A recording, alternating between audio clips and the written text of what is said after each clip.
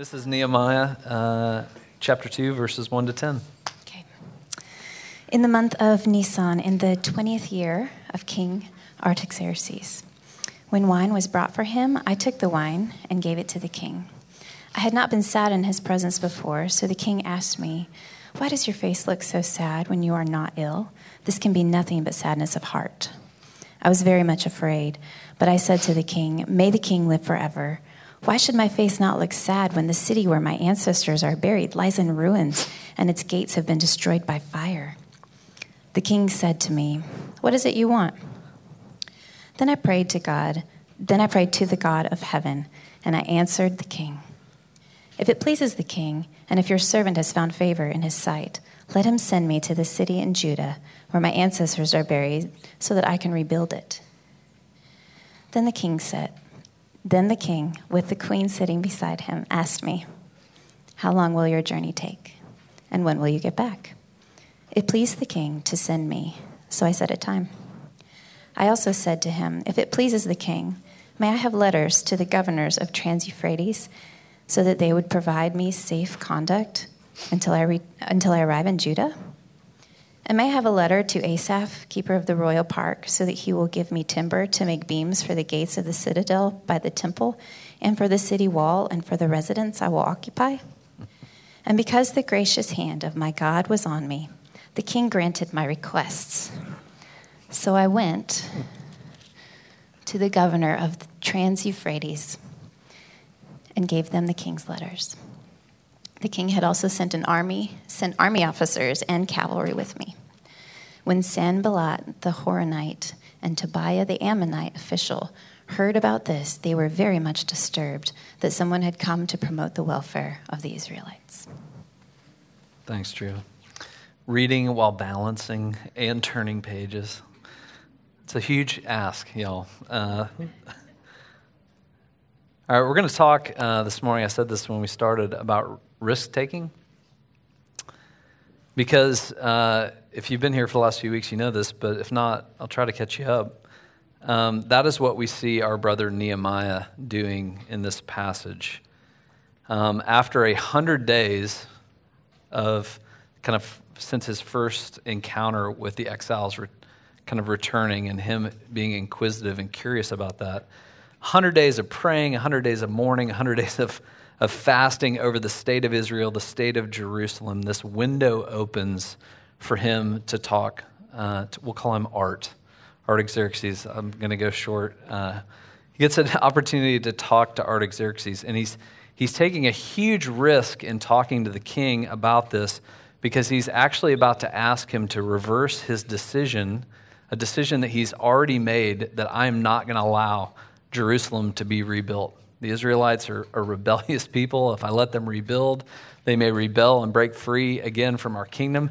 So Artaxerxes has already rendered a decision on this, right? And Nehemiah is going and asking, will you change that? And it's a huge risk because he's leveraging his position, right? He's cupbearer to the king, which is like being the secretary of state, right? So he's got an audience with the king. He's a trusted advisor of the king, but he's leveraging that position, that high position, for the good of Israel and Jerusalem, but it could go really bad for him, right? Because based on that current position that he has, and based on the decision that Artaxerxes has already given, it could be seen as dissension, it could be seen as treason, even suggesting what he's about to suggest, right? Because he's going and about to ask to go against the already expressed will of the king. Would you change your course for me, for Israel, for the place of my ancestors, Jerusalem? And if Nehemiah, if he's going to do that, for him to follow God and what God has set in his heart to do, is what chapter 2, verse 18 says. What God put in his heart to do, he's going to have to take that risk that we just read. Okay? So the three things we'll talk about as we kind of come to the table that I hope will be really meaningful. I hope this is incredibly practical for you and me, even as we come to the table. Three things: following God. If you're going to follow God, if you're going to build your life with his vision, right? Which is the call in our lives. I'm going to build or rebuild, like we're in a rebuilding season, my life with his vision. Following God will always involve risk. always. Secondly, there's a risk involved in not taking a risk. That's the second thing we'll talk about. Third thing is our ultimate confidence to risk, okay? So following God will always involve risk. Secondly, there's a risk involved in not risking. And then thirdly, our ultimate confidence to risk, okay? First thing, following God, living in his vision for our lives will always involve risk.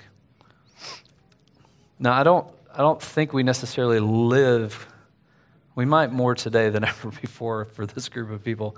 We live every day taking risks, some form of risk. I said that when I called us to worship. You took a risk coming to church here today because what if God moves in your heart in a way that you actually leave here and realize, I have to deal with something that before I came here this morning, I didn't have to deal with, but God pushed into my heart through worship or through the table.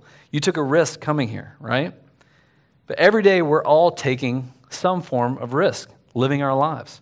It made me think of, you remember the film Along Came Polly? You guys remember that film? Go watch it. You'll laugh a lot, right? Do you remember what Ben Stiller's character, what his job was? He was a risk assessment specialist, right? And I think he worked for some kind of an insurance company where basically he calculated risk all the time, and he had this software on his computer called Risk Master, right? And there's this scene where he basically is entering in, he's trying to decide, am I going to date Polly?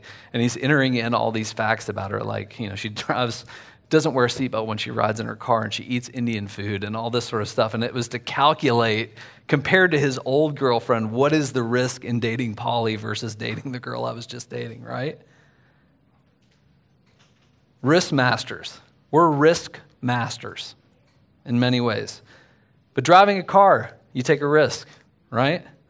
Choosing to love someone and being vulnerable to love someone, that's taking a risk because you're risking the possibility of getting hurt. If you're going to love somebody, you're going to get hurt, right? You take risks when you go to certain public places, right? I remember being in Belfast in Northern Ireland and being told there are streets that Protestants cannot drive on. Dave, they would say to me, Dave, don't drive down the Shankill Road, right? If you drove down the Shankill Road, you were putting yourself in danger, right? You can't go to certain places. You take a risk doing that. Purchasing a home is taking a risk. Investing money in something, it's taking a risk. Making decisions about your kids' schools. Oh my gosh. The amount of risk master analysis that's going on in the conversations I hear about that one topic, right? Accepting a job, leaving a job, risk is a part of our lives. And for the most part, if I'm really honest with myself, I sense this in myself and I see it in others, the same thing I see in Ben Stiller, right? I'm actually trying so much in my life to avoid any real risk, right? At least a certain degree of it. I only will do something or certain things if I'm like 99% sure that if I go and do that, it's actually going to deliver in the way that I thought it was going to deliver. I'm going to get the outcome that I was hoping for, right?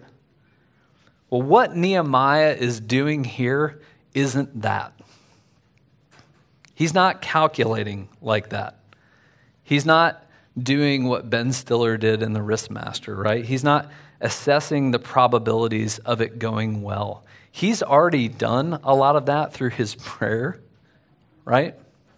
Through his time of fasting, through his time of actually coming before the Lord and even confessing his sin. He had thought through everything that he was about to do. That is really clear just by what he asked for, right? But he knew when he was going in to talk to Artaxerxes, whenever that window would open and he would have the conversation, if God wasn't working in the heart of the king about the idea that he was about to hatch, this was going to go bad. It wasn't a risk in that sense. It was like, if God doesn't move in the heart of the king, what I'm about to do is basically I'm signing up for a death sentence. It could go one way or the other, but it wouldn't be neutral. He wouldn't hear the idea and be like, That's interesting. Let me sit on that for a little while and consider what you're saying to me. And I don't know, we may or may not do something like that, right? That's not what was going to happen. He knew that if God wasn't working, it was going to go bad. He could have had him killed on the spot for the idea. If I'm honest, I try to avoid moments like this at all costs. No way, dude. This isn't a risk. This is crazy, right? It's being totally vulnerable and trusting God and not myself in real time. That's what Nehemiah is doing here. He's taken that kind of a risk. When it comes to risk, I don't know about you, but I think a lot of people, I've thought this before, and we have pictures painted of this for us culturally. Even in church, we have pictures painted for us of this. That if you actually follow God and or are close to God, and if you're trying to follow him and his vision for your life, not your vision for your life, because we all have visions for our lives that are antithetical to his vision for our life, right? We tend to trust that we have the same visions as God does for our lives, but oftentimes he has very different visions.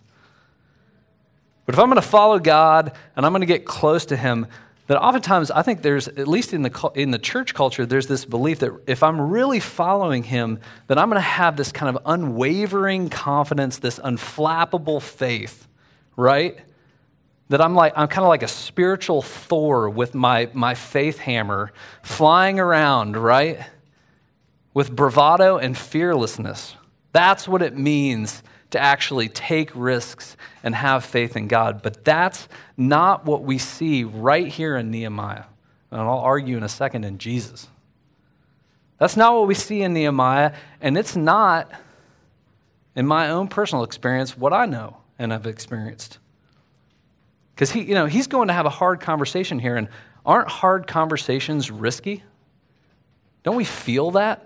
When I know I'm going into a very difficult conversation that could go one way or the other, or maybe because of the nature of the conversation, I know that if God's not working, it's going to go bad, right?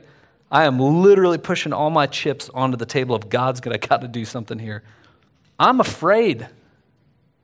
I feel fear. I sweat, right? I have that anxiety stomach, right? And that's what Nehemiah has too, right? That's what he expresses here. Fear. I'll just tell you this, a little fear, or maybe even a lot of fear and uncertainty actually is the litmus test that you're likely living in faith and attempting something that requires real dependence on God. Fear is not the problem. Faith isn't the absence of doubt or fear. It's moving forward with doubt, with fear, not in spite of those things, right? I'm going to move forward even though I feel those things. What does Nehemiah say here? He says, I was, verse 2, very much afraid. Mucho afraid, super afraid. He was sad in the presence of the king, which he says, I had not been sad in his presence before. Risk. That wasn't allowed back then, right? You put your face on when you went into the presence of the king. So he took a risk. He was sad in his presence. He said, I was very, very much afraid. He was so sad in the presence of Artaxerxes that Art says, man, you look sick. In fact, you look so sick that the only possible explanation for this is that you're heart sick. You're not just physically feeling bad. Something is troubling you in your soul, and I see it. Woo! I smell it. I see what's going on inside of you. This is a super vulnerable moment for Nehemiah. And he says what? I was very much afraid, but. Woo! Man, I'm doing a lot of woos this morning. It's like Ric Flair. Woo! But I said to the king, what is he saying? He's saying, I'm feeling all of this stuff. This is really risky. I'm afraid. I'm sad. I'm overwhelmed. But he chooses to take the window that was provided. and share what he's sad about. I'm just going to remind you, he's not shooting from the hip here. Again, he spent 100 days praying, thinking, fasting, mourning, confessing his own sin. He isn't having a half-baked emotional flare-up right now, like, here's the window to talk, and I'm just going to go do it, right? He's not being emotional right now. He's actually moving out of conviction, right? He's clearly planned based on what he asked for. I know exactly what I'm prepared to ask for, right? And I'm not just sad about the situation. I have a solution for the situation. I've actually thought about what's possible here, right? But he asked for it. He goes big. He goes for a big ask because big asks require big convictions, right? He's operating out of conviction. And Artaxerxes says, what? What do you want? The king said to me, what is it you want? Listen to what he says here. Then I prayed to the God of heaven, and I answered the king. Now, this could be its whole own sermon, and I kind of want to preach a sermon on this idea of praying in real time while you're in conversations with people. I don't know if you do it, but that's what he's demonstrating here. It's not just I prayed up into this moment, but in real time, I'm actually going to continually stay dependent in prayer upon the Father as I'm about to go take this risk with the king. He prays in real time, and then he answers what? This is what I want. I want to return to the city that my ancestors are buried in, and I want to rebuild it. And by asking that, what I'm asking is I want to be relieved from all of my job duties. I want you to let me take time off work, big time off work, so much so that you ask me, like, how long is this going to take you and when are you going to get back to doing your job, right? So you're going to have to find another cupbearer for a little while. I need letters to all the guys who are going to give me safe passage and clearance in the Trans-Euphrates, and I need it in writing because they're not going to believe what I'm telling them that you said I'm going to get to do. Because they already know that you've said this isn't going to happen prior, right? So they're going to think I'm crazy. I need it in writing from you. I need work orders for all of the supplies. I need letters to Asaph, the king's keeper of your force. So I need all of your wood for all of it, as well as my own personal residence, right? I need support and protection for the mission. I need an army to go with me, right? Because there's already opposition, these guys, Sanballat and Tobiah, and he puts the entire list on the table. Ooh. And guess what? Artaxerxes grants it. Why? Is it because Nehemiah took the risk? Is it, whoa, he did it, right? Is he a good salesman? Is that what happened? No. He says, what? It was because, verse 8, the gracious hand of my God was on me because I was doing what God has called me to do. His hand was on me. The king granted my requests. So really practically for us, we're not going to practice it this morning like we did. I want to just encourage you in something. We see two things in Nehemiah. We've seen this in last week, and we see what he's doing in this week. Practically for us, there's a time for us to spend time with the Lord, getting clarity and developing conviction, listening to the Lord about what is he calling us to do. Individually, as a community, Lord, right? Through fasting, through prayer, what are you leading me to do? Give me clarity, give me conviction about that, right?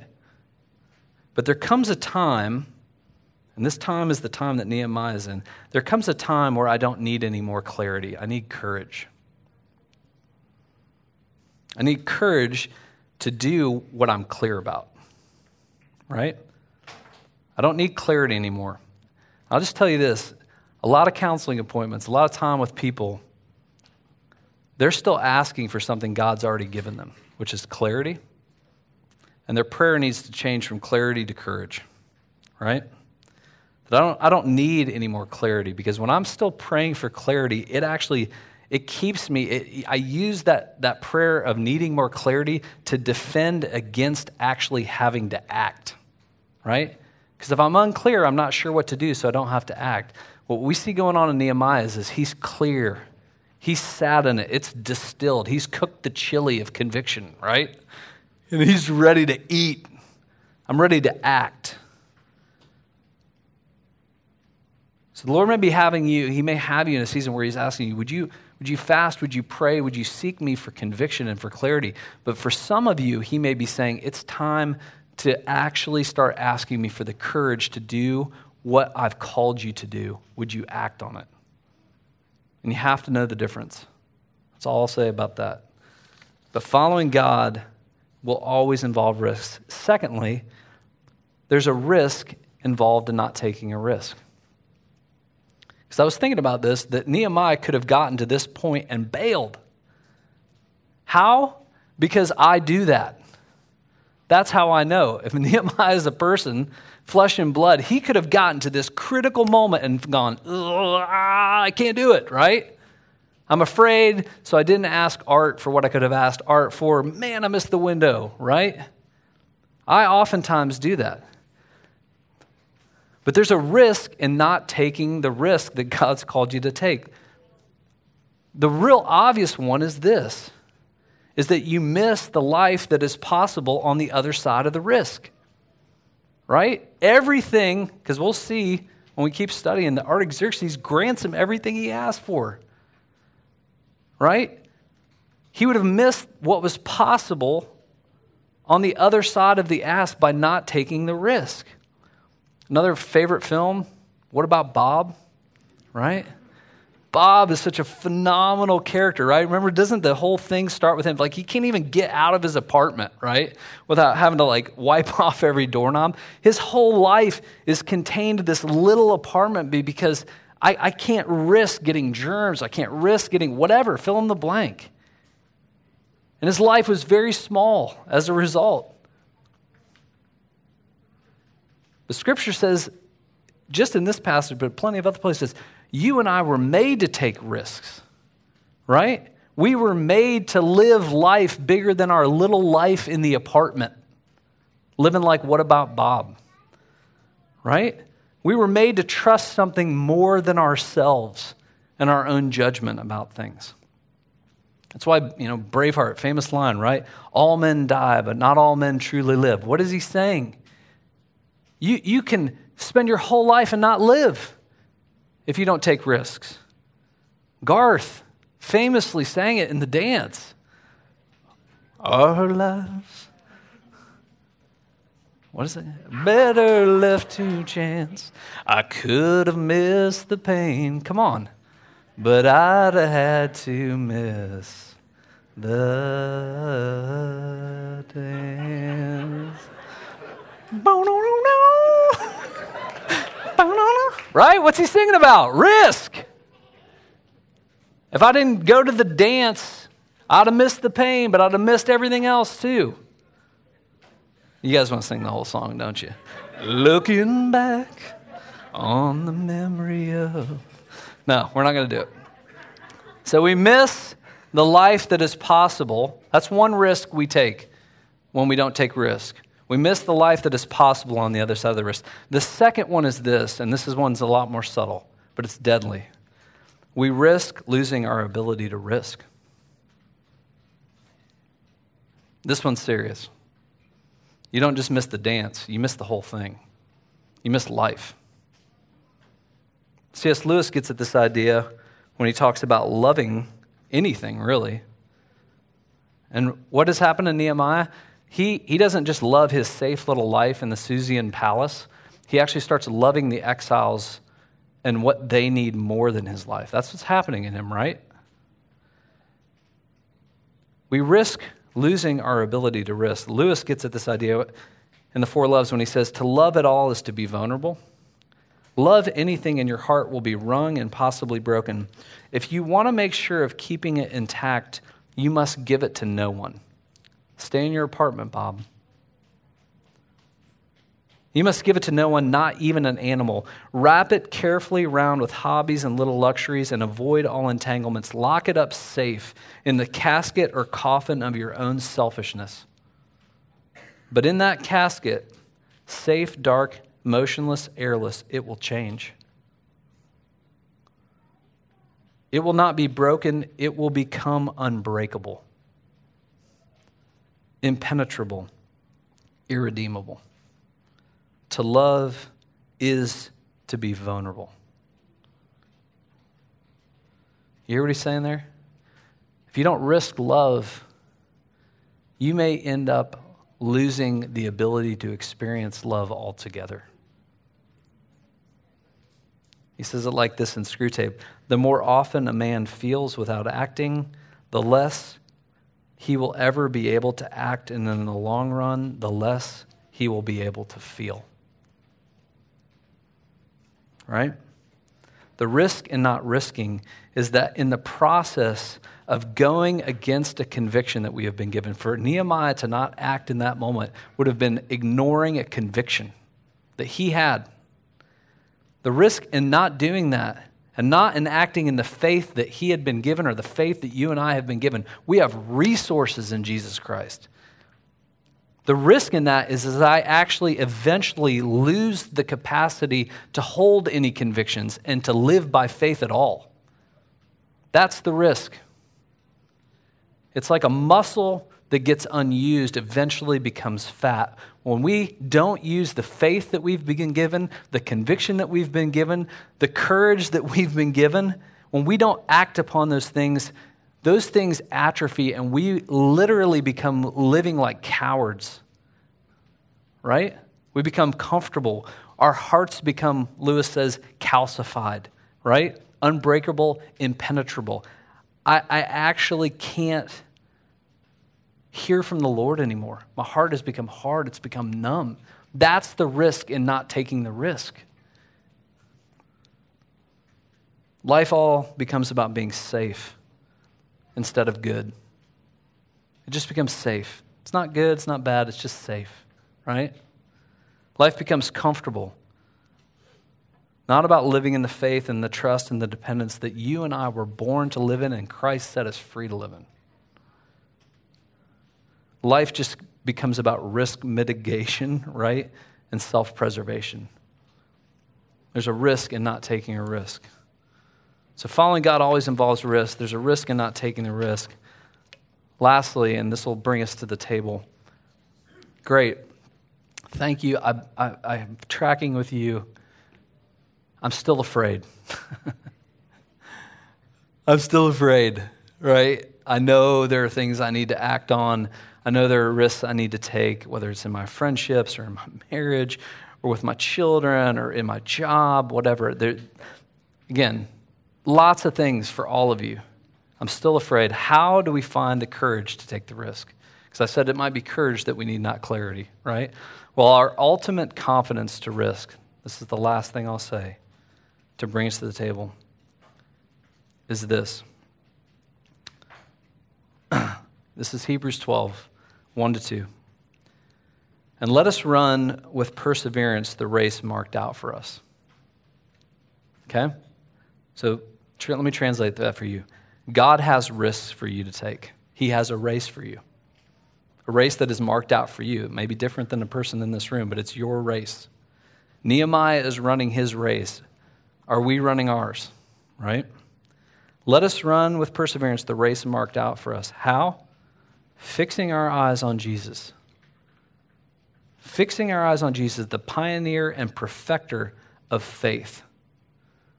What's that saying? I cannot take the risks. I cannot live in the faith that I have been given without fixing my eyes on Jesus. Because he is the pioneer, he is the author of that faith, and he is the perfecter of that faith. And let me tell you what, he's perfecting your faith through taking risks. You may not grow in your faith without taking some. Fixing our eyes on Jesus, the pioneer and perfecter of our faith, for the joy set before him, he endured the cross. What is he saying there? It was the life after the cross, the joy set before him. What he knew on the other side of the cross, that he endured the cross. He took the risk of the cross, scorning its shame, and sat down at the right hand of the throne of God. How did he do that? He only could sit down at the right hand of the throne because he died and rose. He took the risk and he got the reward, right? God was faithful. God the Father was faithful to keep his promise to raise him from the dead. Consider him who endured such opposition from sinners. Consider him. Fix your eyes on him, that you would not grow weary and lose heart. You see, when we come to this table, who we come to is we come to our King, Jesus, right? Not Artaxerxes. And Jesus, who is fully God and fully man, is what Scripture says. He felt fear, right? He knows what it feels like to be in your shoes and to take risks. He was overwhelmed with sorrow to the point of sweating blood in Gethsemane and asking for the cup to be taken from him. Asking, hey, I know this is the race that you've called me to perseverance and run, but can you take this cup from me? But when he prayed to his Father and he asked for that, he didn't find the favor like he did of Artaxerxes. The cup was not taken from him. What he experienced was the forsaking of the Father so that you and I would never have to. That's what we celebrate at this table. That he was forsaken. My God, why have you forsaken me? So that you and I would never have to cry that. That's when we start cheering, hallelujah, right? He was forsaken. He took our sins upon himself, and he faced the wrath that our sins deserved. That was his race that was marked out for him. And yet, what do we see in Gethsemane? What do we see in the cross when Jesus broke the bread and set this supper up for his disciples? What we see is I'm going to walk towards that risk with trust and with faith and confidence in the heart of the Father and in the plan of redemption, the covenant of redemption. That's a huge theological term. But basically, I'm trusting in the character of God the Father to do what he says. You will raise me from the dead. Jesus took that risk and in faith trusted the Father. And as a result, this is how we have confidence. This is where we find courage to take our risks. He forever, in what he did in his death and resurrection, put the risks that you and I will take within a fence. Your risks, my risks, they are fenced in now by the ultimate and final promises of God that are yes in Christ. So yeah, you feel afraid, I feel afraid, we are taking real risks. But those risks, we're literally like kids on a trapeze and it feels crazy and we're up high. But the net is what he did at this table. There is no ultimate fall. And so we can join Paul as we come to this table and celebrate and experience this. For I'm convinced that neither death nor life, neither angels nor demons, neither the present nor the future, nor any powers, nor height, nor depth, nor anything else in all of creation will be able to separate us from the love of God that is in Christ Jesus our Lord. Nothing. I'm convinced of it. That's what we feed on at this table. That's where we get courage to go out and experience in real time, face the things that are very, very hard to face, knowing that nothing can separate us from the love of God and from his promises that are true in Christ Jesus our Lord. So that is our ultimate confidence to risk. And what we do when we come to this table, what are we doing? We're fixing our eyes on Jesus. We're considering him, like Hebrews says, right? We're feeding on his love for us and trusting and believing and re-experiencing, having our hearts reconfidenced, I guess. Is that even a word? That I can face whatever he's calling me to because he faced this, right? So I'm going to pray for us here in a second. I'm going to ask the servers to come on up. If you're in Christ this morning, this meal is a meal you got to eat. He's saying, come, run to this table and feed on me. Because at this table, you will taste and experience what we just talked about. And I will spiritually nourish you for the road ahead, right? So if you're in Christ and you've trusted him as your Savior and Lord, then come to this table and eat the meal that declares that. If you're not in Christ this morning, if you're visiting, awesome. We're excited you're here and considering who Jesus is, right? Or if you're a kid who's not professed faith in the Lord, if your parents are bringing you up, it's awesome for them to bring you forward and for you to experience the table with them. But this meal is a physical declaration that you have trusted in Christ for your salvation. So don't eat this meal if you haven't made that declaration in your heart, right? So it's a serious meal. It's a serious thing that you're declaring. So if you're not in Christ, the invitation is this: come to him, come to faith in him before you come to the table that declares you have faith in him. But Paul talks about this in Corinthians. He calls us to examine our hearts. And I would just ask you to examine your heart, maybe in this one area. Lord, where are you calling me to actually move in conviction that you've given me where I'm saying no? Either that's too hard, or I don't want to do that, because trust me, everybody thinks God's calling them to this upward thing, right? Nehemiah wasn't going up. He was already at the top. He was going down. So God may be calling you to actually do something difficult, right? So maybe I'm saying to the Lord, no thanks, I don't want to do that. I'm cool if your vision for my life equals my vision for my life, but what if your vision calls me to do something different? Maybe that's what you need to let the Lord examine your heart about as you come to the table and lead you out of that place. So I'll read the words of institution. When you're ready, this is not fast food. Come down the middle aisles. The servers will be ready to serve you. Just put out your hands. If you need prayer, cross your chest. One of us would be happy to pray for you. If that would be meaningful for you and helpful. You'll take your bread and your cup. Just take your cup with you. There's some trash cans in the back, and you can throw that away. So, they're on the sides. Yeah, the trash cans are there. All right. I'm going to read this and pray for us. For I received from the Lord what I also passed on to you, the Lord Jesus, on the night he was betrayed. He took bread, and when he had given thanks, he broke it, and he said, "This is my body, which is for you.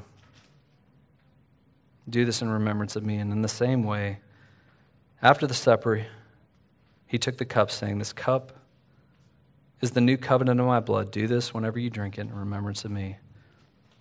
For whenever you eat this bread and drink this cup, you proclaim the Lord's death until he comes." Lord, we come to this table. Thank you for preparing it for us. In this meal, we see what you say here. This is your body, which is for you. You're for us, Lord. You have always been for us. Thank you for your mercy and your grace and your goodness, for shedding your blood, for trusting God the Father to raise you from the dead, Lord. I pray that the power that raised Jesus from the dead that we can experience now, that your resurrection power would become very true for us at this table, Lord, and that you'd set us free to be those who would step into the risks that you're calling us to take, to run the race that you're calling us to race.